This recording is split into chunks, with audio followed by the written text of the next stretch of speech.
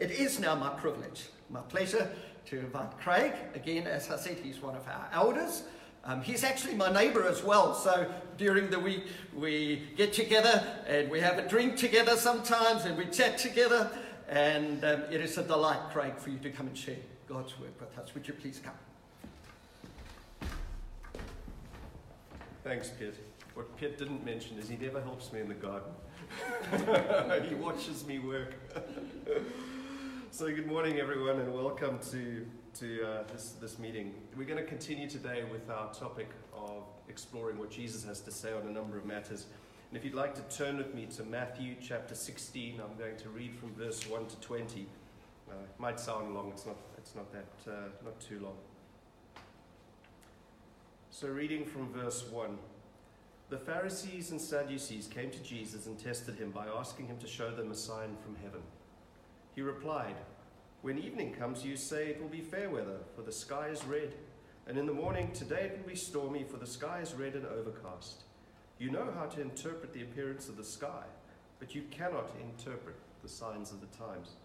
A wicked and adulterous generation looks for a sign, but none will be given it except the sign of Jonah."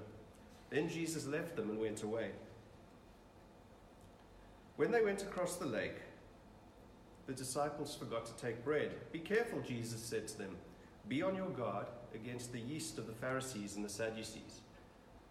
They discussed this among themselves and said, "It is because we didn't bring any bread." Aware of their discussion, Jesus asked, "You of little faith, why are you talking among yourselves about having no bread? Do you still not understand?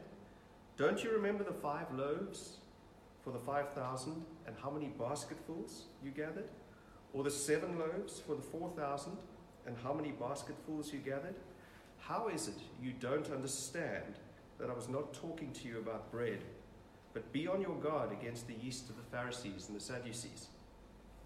Then they understood that he was not telling them to be on their guard against the yeast used in bread, but against the teachings of the Pharisees and the Sadducees. When Jesus came to the region of Caesarea Philippi, he asked his disciples, Who do people say the Son of Man is?" They replied, "Some say John the Baptist, others say Elijah, still others Jeremiah or one of the prophets." "But what about you?" he asked. "Who do you say I am?" Simon Peter answered, "You are the Messiah, the Son of the living God." Jesus replied, "Blessed are you, Simon, son of Jonah, for this was not revealed to you by flesh and blood, but by my Father in heaven. And I tell you that you are Peter, and on this rock I will build my church, and the gates of Hades will not overcome it. I will give you the keys of the kingdom of heaven. Whatever you bind on earth will be bound in heaven, and whatever you loose on earth will be loosed in heaven." Then he ordered his disciples not to tell anyone that he was the Messiah. Verse 18 of this passage is really well known. In fact, there have been songs written about it. I can still remember singing them when I was younger. "I will build my church, and the gates of Hades will not overcome it." However, if we only focus on this one verse, or this part of verse 18, I think we miss all of what Jesus has to say to us. When preparing, I found the context in which he makes the statement as instructive, if not more instructive, than the statement itself. And we're going to dig into that a little bit more this morning.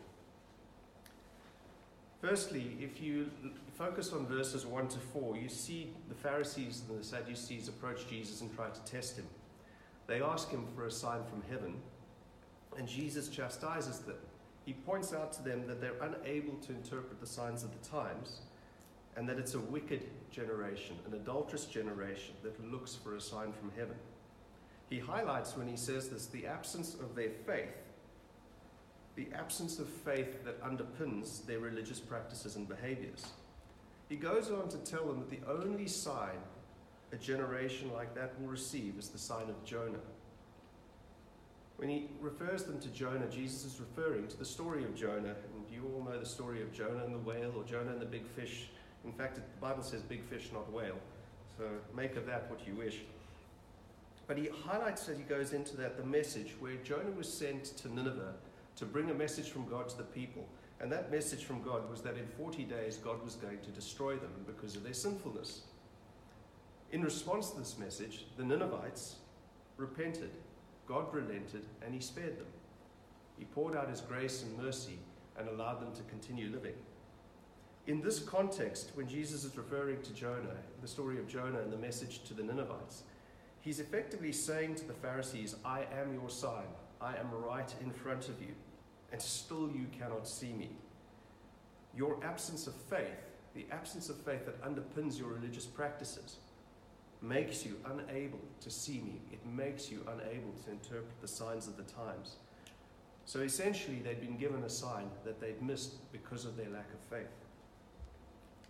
Secondly, if we then dig into verses 5 to 12 of the passage, we see how the disciples tried to understand something Jesus says without faith.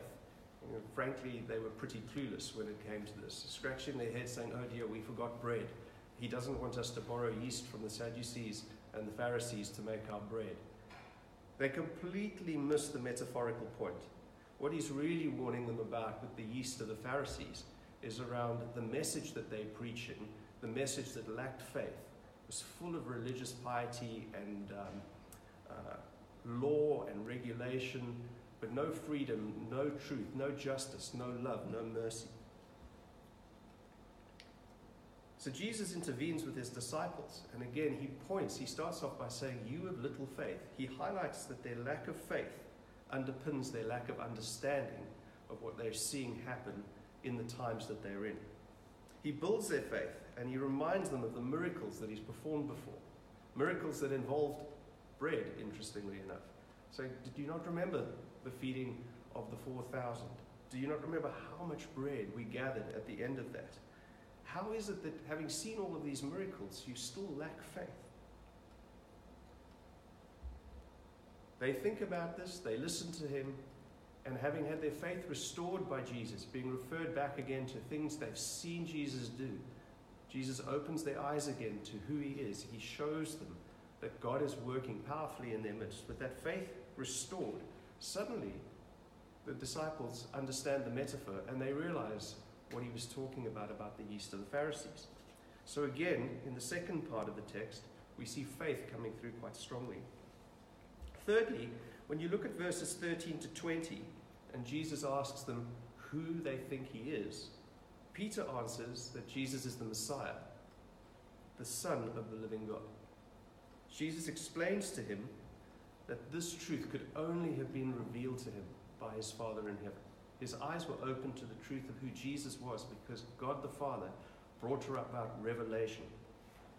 This in itself for me is amazing, is just before Peter has this revelation, Peter's part of a group of clueless disciples scratching their heads going, oh dear, we didn't bring bread with us. Jesus is upset.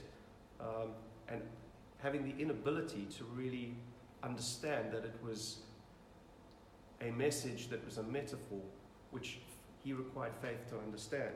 Suddenly, having had his faith rebuilt by Jesus, Peter's in a space where God is able to reveal to him the truth of who it is Jesus really is. By this point, Peter's faith has been built up, and the way he's listening to Jesus and engaging with Jesus and interacting with Jesus is in faith and not in the flesh. And as he's operating in faith, God is able to reveal things to him.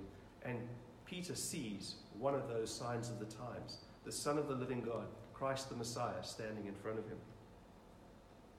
It is then that Jesus goes on and says that he will build his church on the rock that is Peter. I see this as another metaphor for us today. We've all had the revelation of who Jesus is. As his children, we are this generation's rock upon which Jesus wants to build his church. It's the people he has saved that he is using to build his church in the generation, in the context, in the spheres of influence that we find ourselves in. So what does this really mean for us, and what can we learn from this today? First, we need to be full of faith. I was reminded of Hebrews chapter 11, verses 1 and 6. I think Piet referred to some of this last week or the week before in his message, where we see the writer saying, now faith is confidence in what we hope for, and assurance about what we do not see.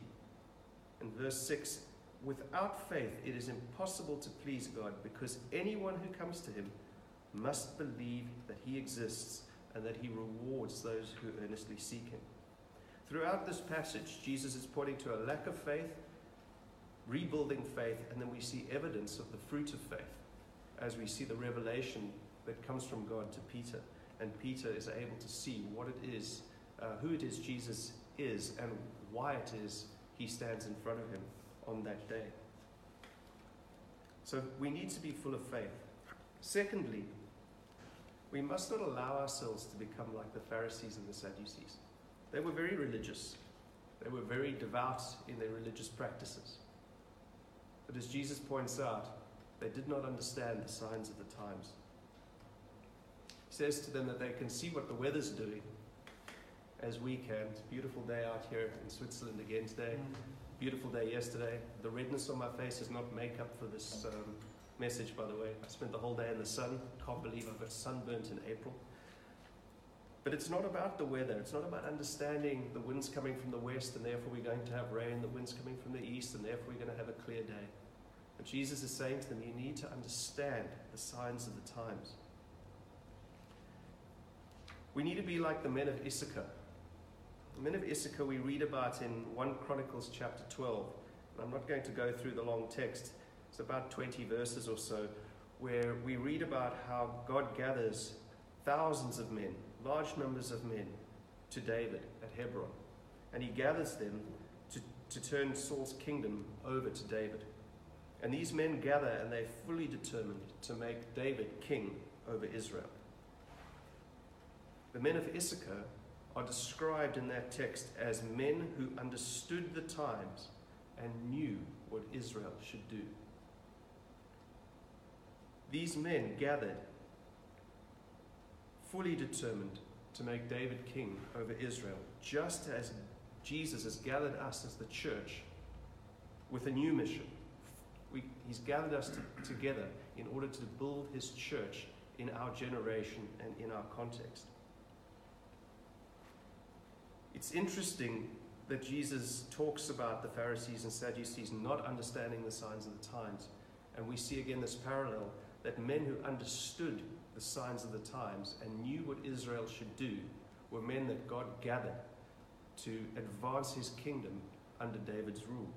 God has done exactly the same thing with us as the church. So another metaphorical parallel, if you like, looking at the Old Testament, linking it back to the New.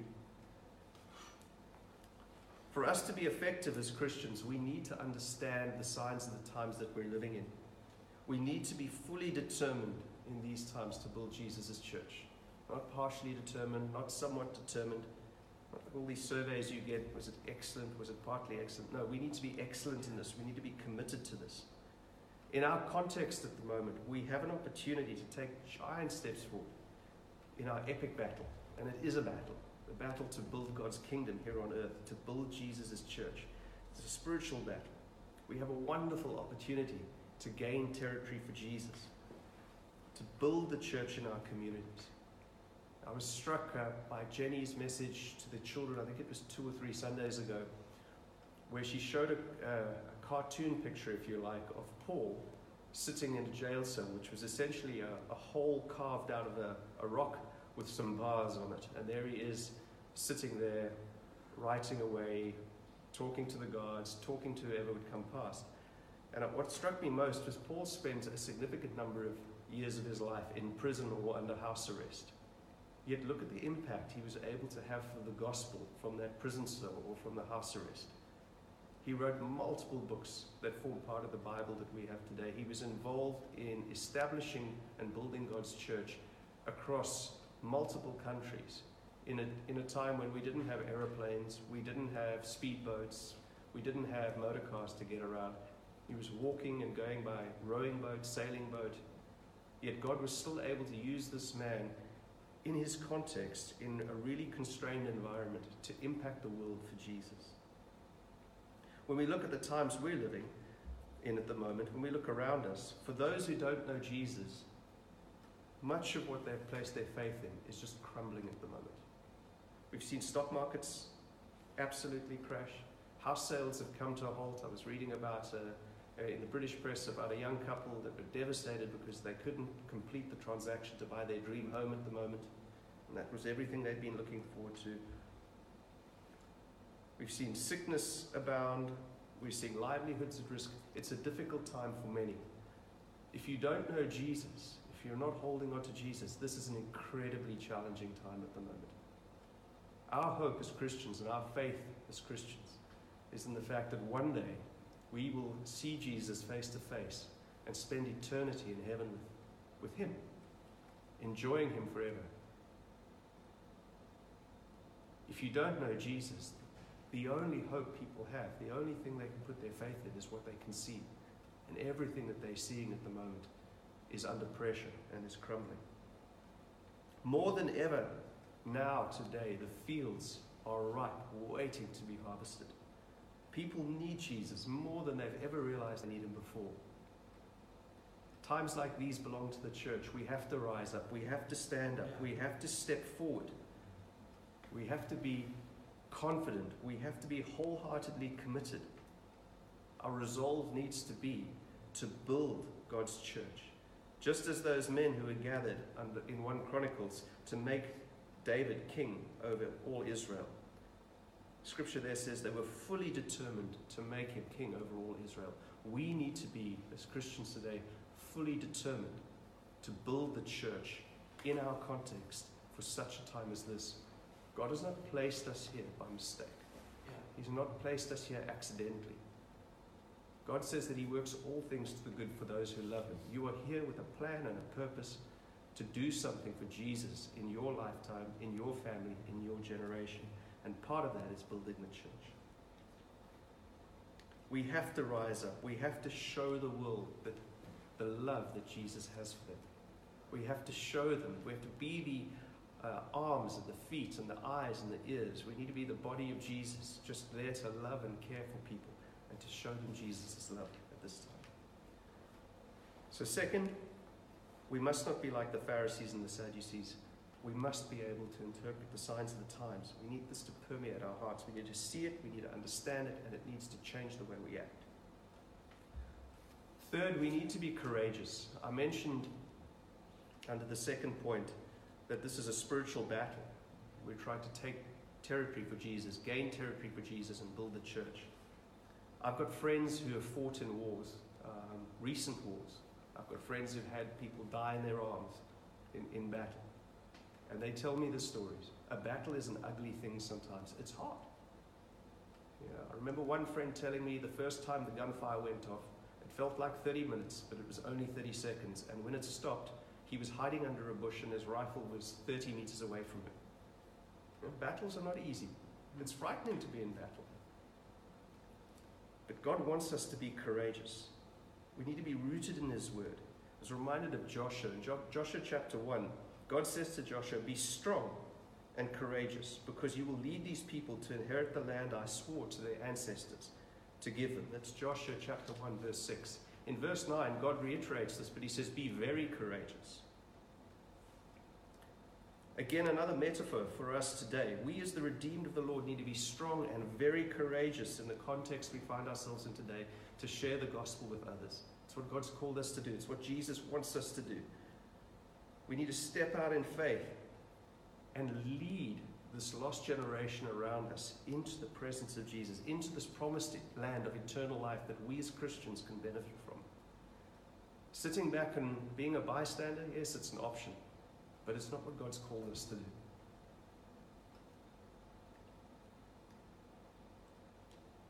We've been freely given this gift of eternal life. It'd be such a shame not to share that with others. I was so struck by this theme around courage yesterday. I was reminded of a Psalm 78, verses 9 to 11. There were these men from Ephraim, and very little is written about this particular story. This is the only place we can find a clear story about them turning back. But it says, the men of Ephraim, in verse 9, Psalm 78, the men of Ephraim, though armed with bows, turned back on the day of battle. They did not keep God's covenant and refused to live by his law. They forgot what he had done, the wonders he had shown them. It's interesting that they'd forgotten what God had done. That's the exact same thing that Jesus reminded the disciples of. He said, "Have you forgotten," in the text, all the miracles that involve bread. You've forgotten them, and your faith is weakened as a result. The same with the men of Ephraim. Their faith had weakened. They'd forgotten the wonders that God had done. They'd turned from God. They'd lost their way. And on the day of battle, they were fully armed, ready to fight, and they turned away. We need to be like Joshua. We need to be courageous. What I was struck by when preparing as well is there are numerous scriptures throughout the Old Testament where we read, the battle belongs to the Lord. When it comes to building his church, the battle belongs to the Lord. We can take courage from the statement that Jesus makes. He says, I will build my church, and the gates of Hades will not overcome it. You might know the verse slightly differently. I will build my church, and the gates of hell shall not prevail against it. But that is a promise. That is a statement of fact. Jesus' church will prevail. He will prevail in this message, in this mission of building this church. I was reminded of David. David fought many battles. David went from being a completely broken man to a completely whole man, to being a complete agent of change for God, to be completely distant and sinful. He was in many different contexts. He often found himself frightened and afraid, particularly before he was made king, when he was running for his life from Saul. And I came across Psalm 18, verses 30 to 36, and this really encourages me.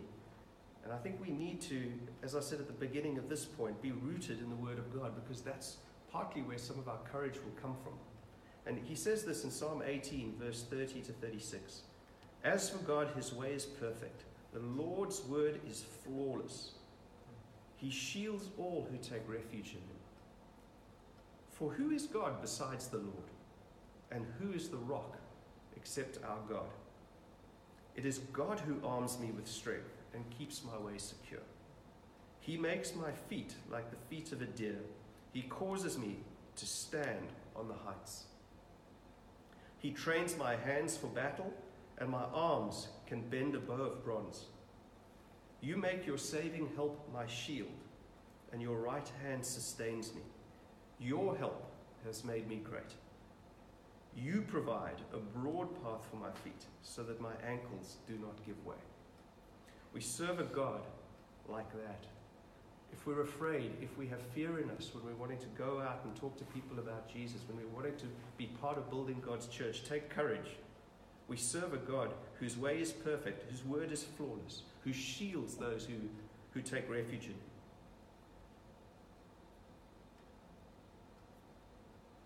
I love the last part of that scripture where he says, you provide a broad path for my feet so that my ankles do not give way. When you think the path is about, your ankles are about to give way, remember, God has given you a broad path to stand on, not a narrow path. God hasn't crippled you as he's sending you out into the world to make this difference. He's empowered us, he's equipped us, he's given us everything that we need to take his gospel into the generation we're a part of. He's given us everything we need to be part of that adventurous journey of building his church in our generation. So to summarize the message this morning, I want to encourage you to have faith. Jesus says that the gates of Hades will not overcome the church. The battle belongs to him. He is already victorious. He won the victory on the cross. He made a public spectacle of the powers of darkness. He defeated them on the cross. We're on the winning team. Nothing that can happen to us in this lifetime will change that. Number 2, understand the signs of the times. Always remember that we are the redeemed of the Lord. We are placed on this earth for such a time as this. Thirdly, be courageous. Ask God to fill you and equip you with his Holy Spirit. Read his word. Immerse yourself in the word. Take your courage from what the Bible says. When you ask him for his Holy Spirit,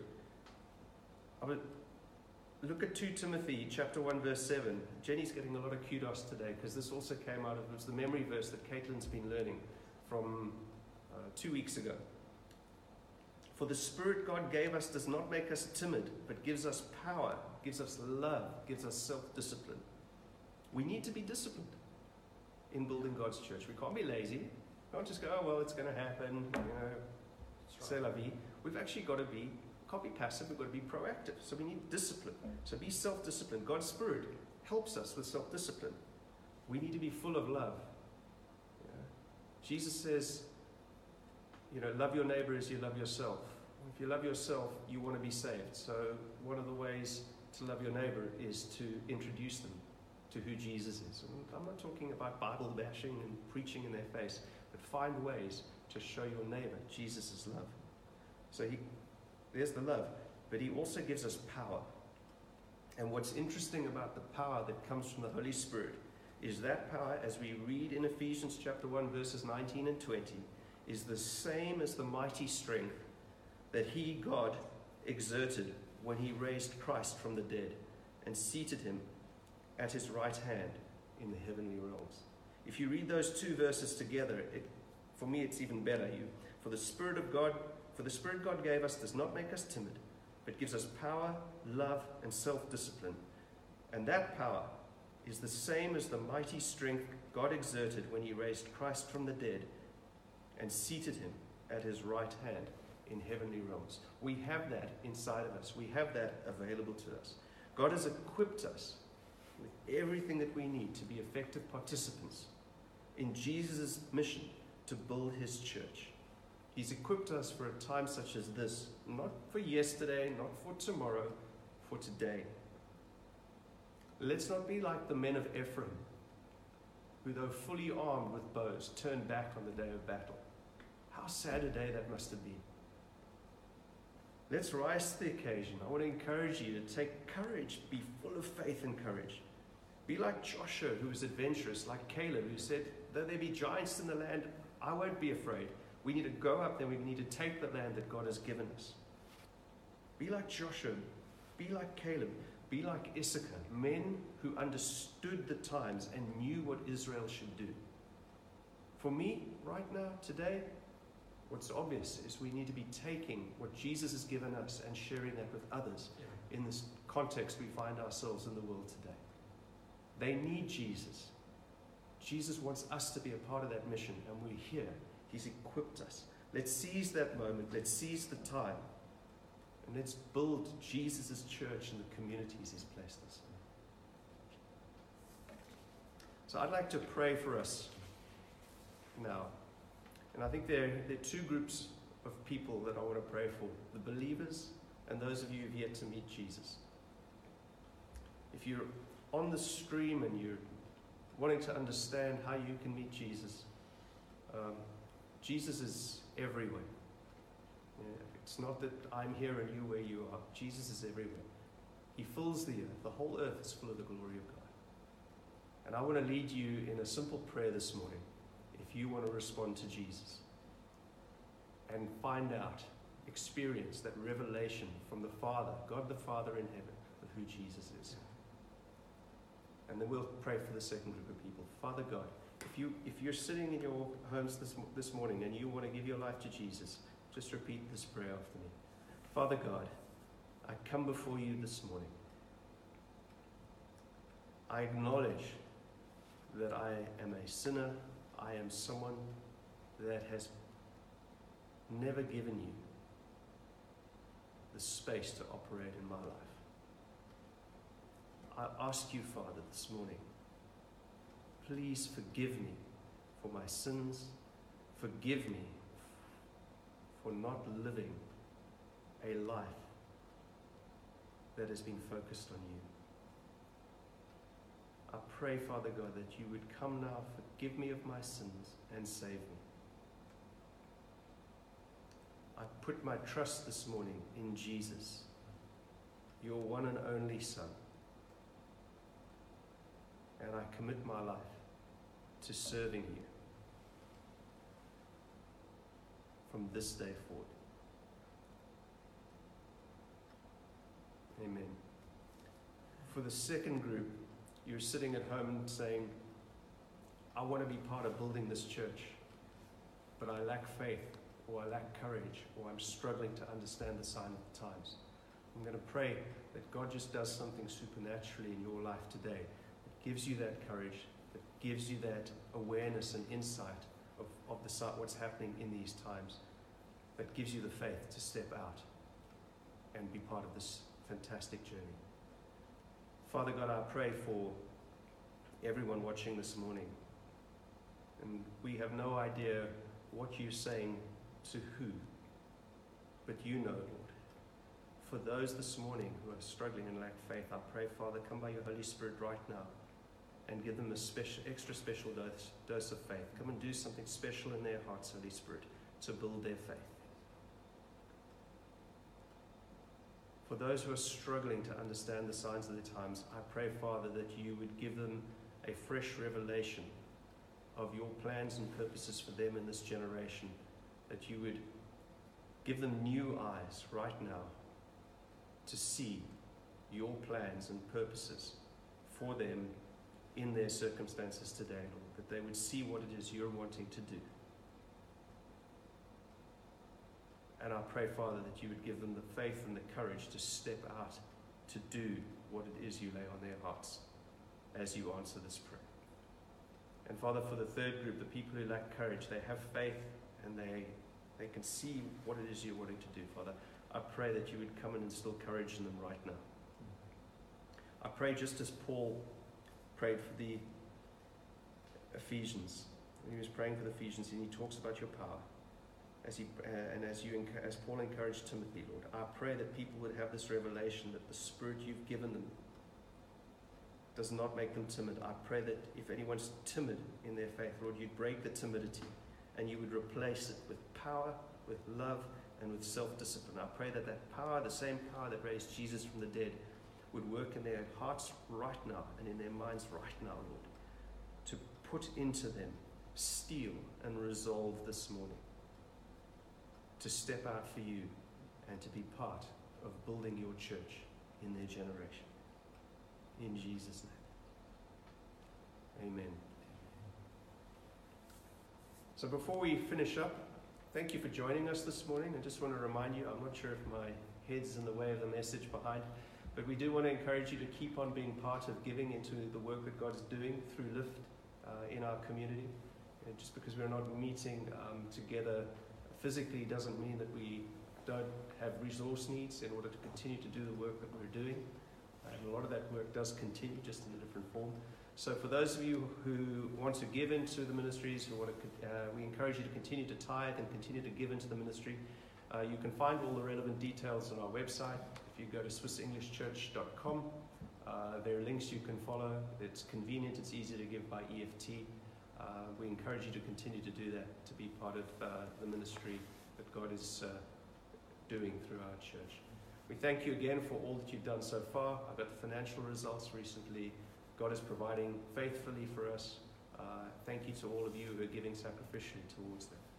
Have a lovely Sunday. Please do join us for the prayer meeting on Tuesday. And for those who join us on Tuesday, we'll see you then. Otherwise, we'll connect with you again on Friday. God bless you all.